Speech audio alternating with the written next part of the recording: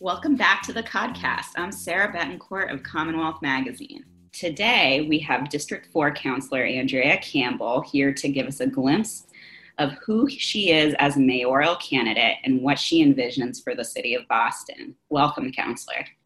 Thank you, and thank you for having me.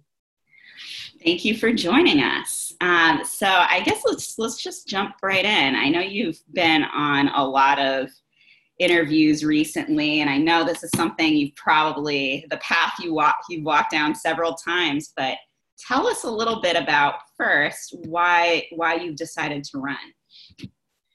So first of all, thank you for having me and giving me the platform. I pray on everything. I don't hide my faith with respect to how that informs my decision-making, particularly when you take on big decisions. So I prayed a lot. I, of course, talked to my family and constituents, but decided ultimately to jump in because I think we are in a unique moment in this country, in this city, where we're talking about race and racism, systemic inequities.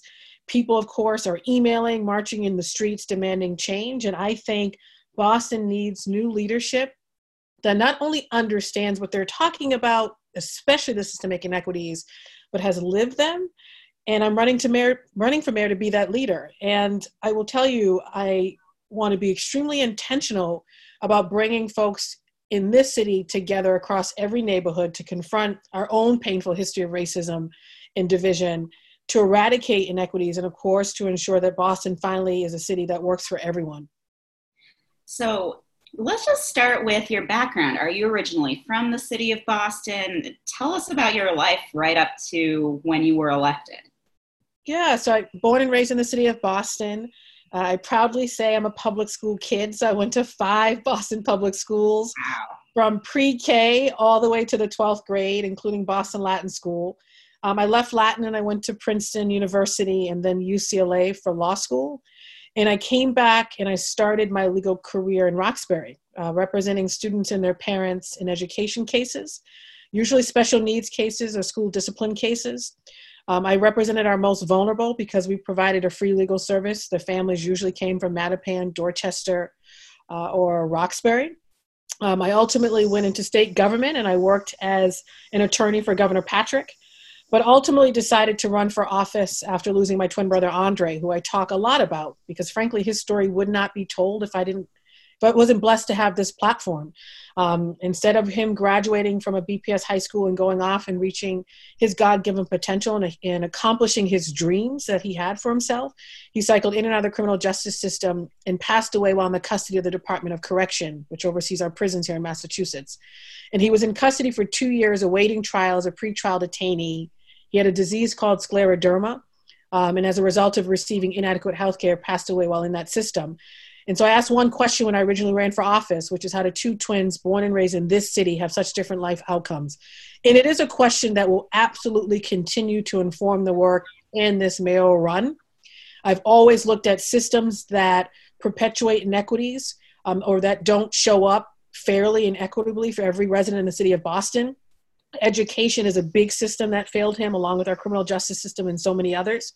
And so many of the issues I'll talk about connect to my lived experience. And so I'm looking forward, of course, to sharing my story with many folks across the city. And I'll just add, Sarah, I know you care deeply about many issues, including criminal justice reform.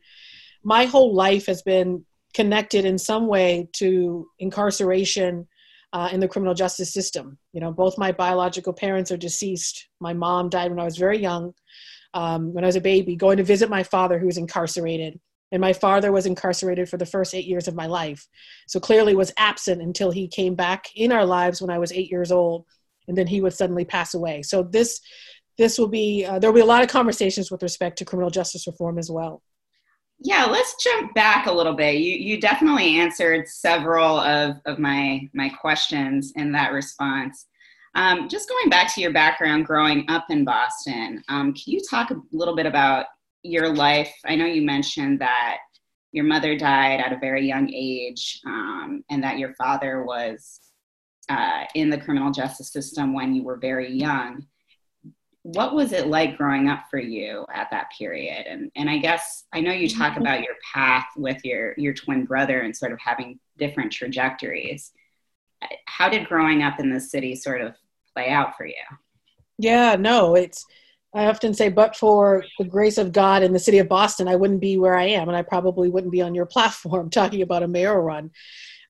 We grew up poor and required a lot of assistance, but I also had a lot, right? So I went to schools from pre-K to 12th grade that were all deemed excellent.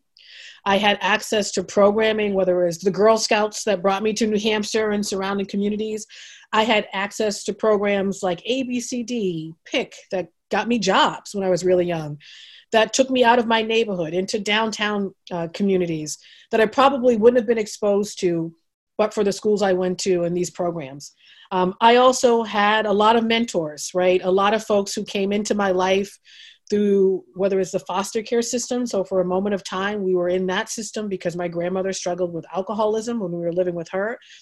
Some of those folks that I engaged with as a young girl are still in my life to this day.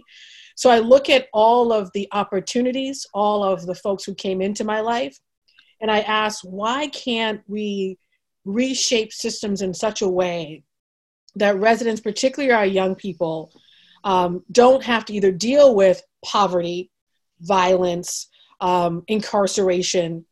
And if they do, because I don't think any elected is going to eradicate poverty overnight, how do we put systems and opportunities in place to give them what they need to be successful in reaching what they dream of for themselves? And so I care deeply about young people in particular because of what I had in the city. Just to walk back a little further, I know you mentioned that your brother was justice involved and sort of ended up having a bit of a different path in life before he died so young and within the justice system. Could you talk a little bit about how that impacted you as a person and how it sort of fueled your desire to change criminal justice systems? So, Andre's loss changed everything for me. Of course, I was in a place of anger and frustration that could happen here in the Commonwealth, a state we say is very progressive, but yet we have folks as pre-trial detainees dying because they're awaiting trial on very high cash bail. But rather than stay in a place of anger, I channeled that into a lot of prayer, a lot of self-help sections of different bookstores, reading a lot that would inspire me to take that pain and frustration and turn it into purpose. So when I ran for office, including this run now, it's always been purpose-driven. It's always been about how do I channel my brother's, the pain and frustration with respect to his loss into something of meaning. Not just to only honor him in his memory, but also to do something about it. And the sad reality is I represent District 4 on the council. This is largely Dorchester, Mattapan. This life story that I talk about, I know is relatable to so many folks in my district. They've lived it. Loss and pain connected to incarceration, violence. Other folks outside of my district, the same thing. It's a story that's very relatable.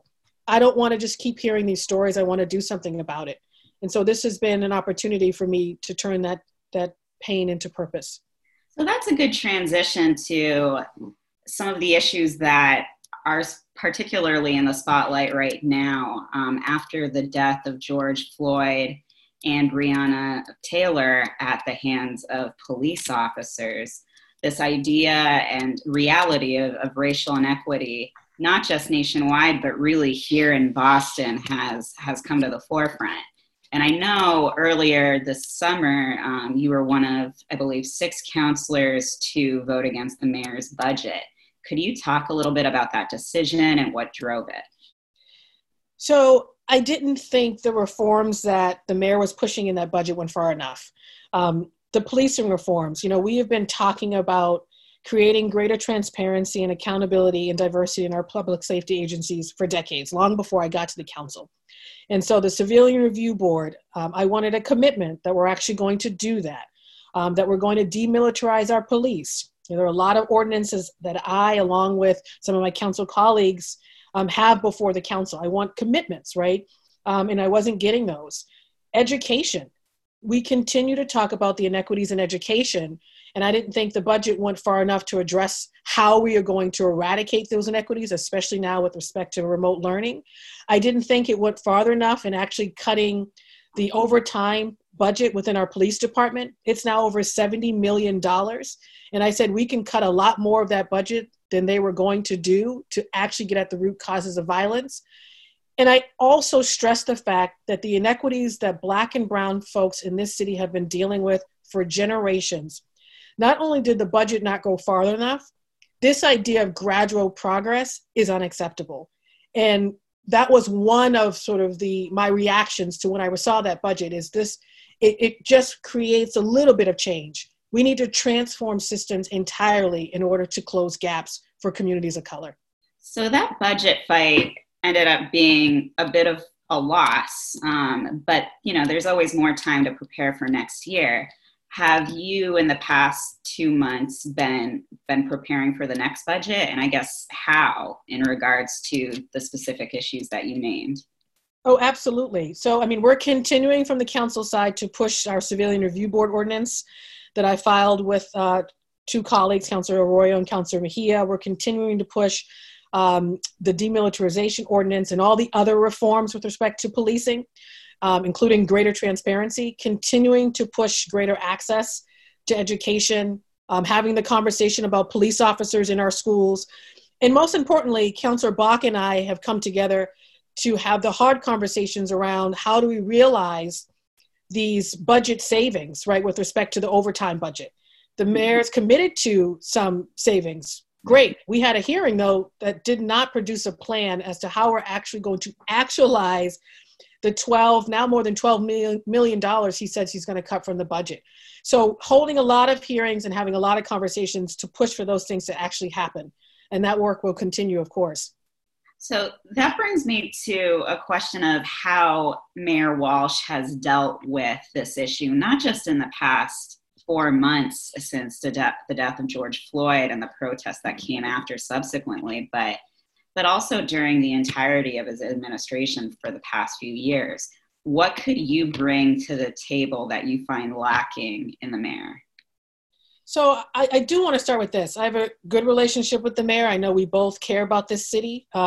He has a good heart. For me, it's action. Boston, on the one hand, is an economy that is doing well for certain folks. We have emerging industries, right? People deem us to be successful with respect to our COVID-19 response. But the missing piece of the story is that communities of color are not doing as well. Boston still is very much one of the most profoundly unequal cities in this country. And I know this to be true, not only because I grew up here and have experienced those inequities, I see it in my district every single day. And so I think there needs to be a greater intentionality with naming and completing the picture for communities of color. I don't care what issue you're talking about. If you add race or ethnicity or zip code, it's going to paint a different picture in terms of access to good education, housing, healthcare. For me, it's about action. So I've put out a lot of different reports. Lack of diversity on public safety agencies, a report over 2 years ago that has specifics on how we expand or increase, I should say, the number of women and people of color in our departments. Action for Boston Children, a report I put out months ago that said keyword action, laid out specific ways in which the district could be expanding access to quality schools in every single neighborhood. I'm a mother of 2 kids. I live in Mattapan, and this is a stat I think everyone in the city of Boston should know, and most do not, that if you live in certain downtown neighborhoods in the city of Boston, you have an 80% chance of getting into a high-quality BPS school. You live in Mattapan, it's 5%. So I think on the one hand, people need to know that, and if leaders don't say that explicitly, they won't. And then, of course, put forth action plans to change that. And I've done all of that, and that won't change going forward. Now, have you found actual tangible action in response to some of your policy ideas and proposals, like specific votes that have come forward that you're particularly proud of, not just on racial justice, but on pretty much anything? The Community Preservation Act. That was my first piece of legislation with Council Flaherty when I got to the council. I had folks yelling at me, literally yelling and saying, how dare you come here and put forth a tax initiative? But now everyone takes it for granted that there are millions of dollars available for more housing, affordable housing, historic preservation, and parks. I was really proud to push for the creation of the Youth Development Fund. That was one of my first budget asks after one of my hearings, where we had a whole host of young people come and say, but for this program, I wouldn't have had academic supports. I would probably be in jail or dead. We know that there are programs out there that are getting at the root causes of violence, especially for our young people. And now we have a fund, a line item in our budget specifically for youth development programming. And that was one of my budget initiatives early on. So there are so many, but those two were critically important and remain critically important. So there's a lot of discussion about making Boston a good place for everyone. And that seemed to be a theme in your video that was released, what was it, a week ago now? And also just generally in your campaign platform for racial equity. What does power look like in Boston right now? And do people have equal access to that power? How would you change it? First of all, thank you for that question. No, they do not have equal access to that power. But I want to start with, I remind my residents, particularly residents of color in my district every day, and especially young people who are grappling with the inequities, they're living it, right? As they try to reach their dreams. The power lies with them. So no one can give them power or take it away. It's within us. And I think we have to remind folks in this moment in time that folks are special and that their power is within them to transform many things. But there is a responsibility that government plays in ensuring that every person who lives in our city has the same level of access to the opportunities that government is giving out to residents. And the sad part is that is not the reality. So if you live in certain parts of Dorchester, Mattapan, Roxbury, East Boston, Hyde Park, you have a disproportionate impact with respect to COVID-19, limited access to healthcare or health providers. You have limited access when it comes to good quality education or early ed, access to capital to start a business, access to other economic opportunities, the wealth gap, the racial wealth gap, $8 for a Black family, some Latinx families, $0, a white family, almost $250,000. So these inequities are stark. And so for me, I do think representation matters in the sense that folks who have lived these experiences should be in leadership roles, should be in positions of power in the city of Boston. But couple that with concrete action and plans with respect to how you're going to resolve those inequities is just as important. So on the one hand, I remind my folks, they have power to transform these systems.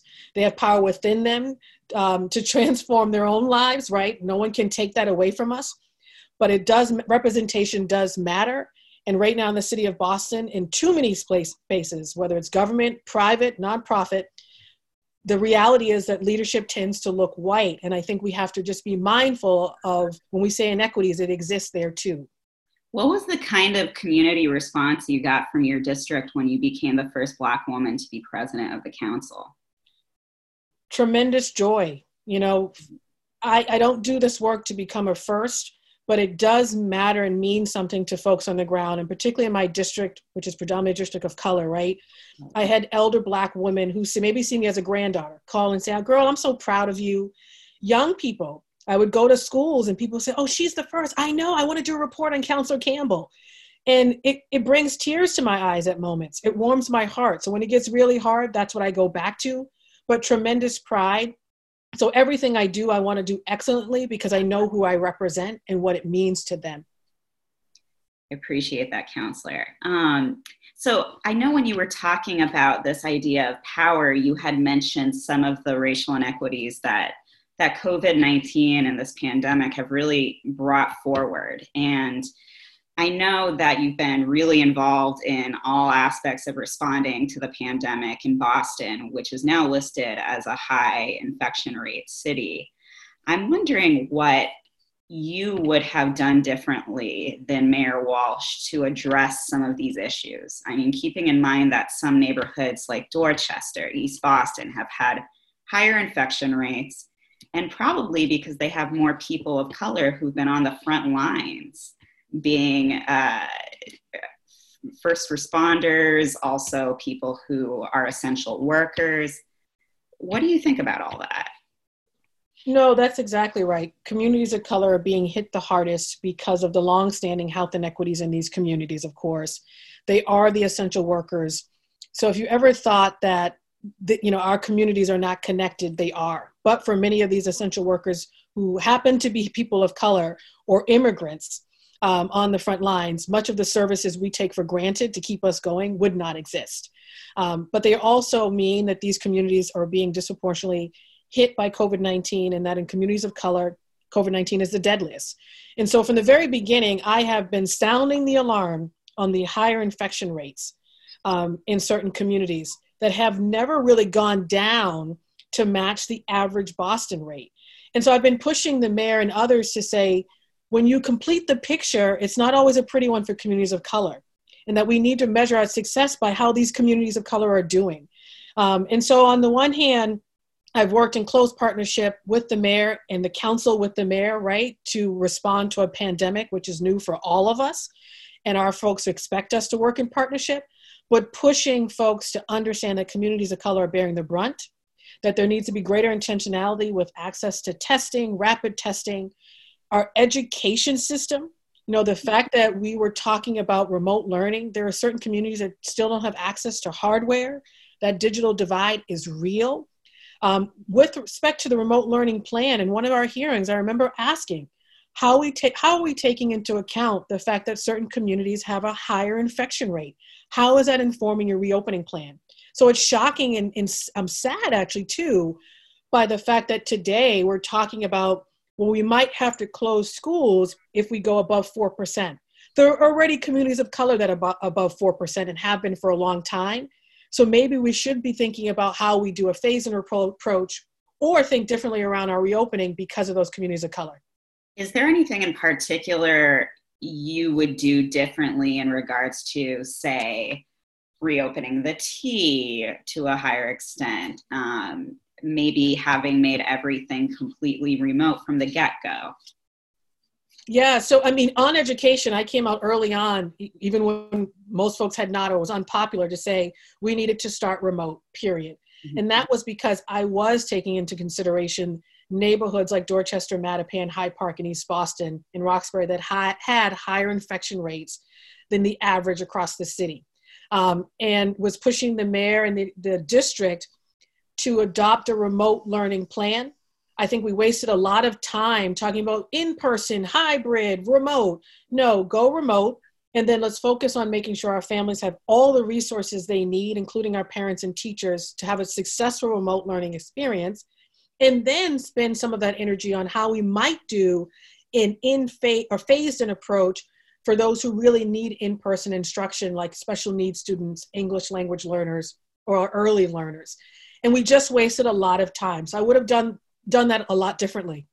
Okay. And so it sounds like, I mean, we're just starting the school year right now, but there's so much that could change. I mean, even with yesterday's announcement of Boston being a red zone and having a higher infection rate, it's something that really could just change overnight. So it seems like you've really been right on some of the issues from the get-go. How does that feel to you? Like, not saying like, oh, I told you so, but what are your thoughts on, I had the right idea from the start? So I deem I'm successful in this work when we're honest about how every single community in the city of Boston is doing. And what I notice and what frustrates me is that communities of color are usually not a part of the analysis. And I always include communities of color, not just because of my story and why I do this work, but because of the district I represent. And I can't be successful if those communities of color are not doing well. So I think I have had some frustration because I think there are many who do not intentionally include communities of color in the equation. I think once they do, then we will have a better chance at crafting a response and action plan that is impactful and successful for every community, regardless of where they live, what zip code. And until we do that, much will be lost, just like we were talking about with respect to the education plan or other plans. And so I'm going to keep pushing that. I've been very consistent, and my run for mayor is just a part of because of that. I'm not seeing enough of that intentionality with respect to communities of color. Thank you, Councilor. So I know we're a little short on time, but I know I'd be remiss if I didn't ask this. Your fellow City Councilor, Michelle Wu, announced her candidacy recently, and you both have very progressive backgrounds. You're both women in your 30s. Young and fabulous, as I often say. Yeah, right. That's awesome. What makes you different from Councilor Wu, and why should how would you even tell people what your main differences are when they're considering their vote? So I want to say, I have tremendous respect for Councilor Wu. We have worked in partnership on the council for years, and we're going to continue that as council colleagues.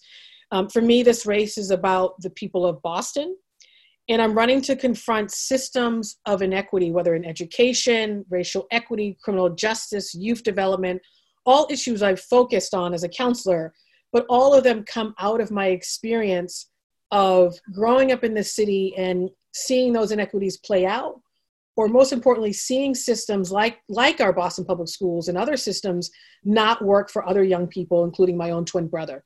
So there's a difference in story, issue focus, and experience in what I bring to the race. And I know Mayor Walsh hasn't officially declared, even though I do believe in a Boston Herald interview, he sort of said something about the next 4 years. So it was sort of implied that he's running for a third term. But what are your thoughts on Mayor Walsh?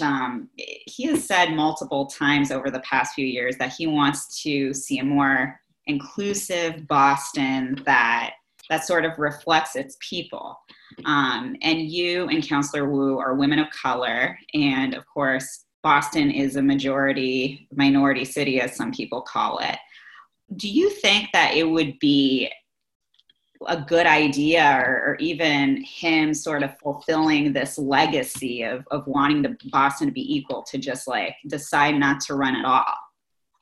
Well, I mean, that's up to him, right? That's a very personal decision. But what I will say is, as people are demanding change, they're also demanding change in leadership in every institution to say it needs to be more diverse and reflective of community, and that representation matters. I truly believe that as well. And I know I bring a different story background that is not only connected to the inequities we talk about, to race and racism, but I understand it, I lived it, and now I want to do something about it. And that's a stark difference between the two of us. All right, guys, so we have to wrap things up. I'd like to thank Boston City Councilor Andrea Campbell for joining us today and taking the time to speak with all of us. Thank you so much, Sarah. To our listeners, this has been another episode of the Codcast. I'm Sarah Betancourt of Commonwealth Magazine. Thanks everyone for listening, and we'll see you next week.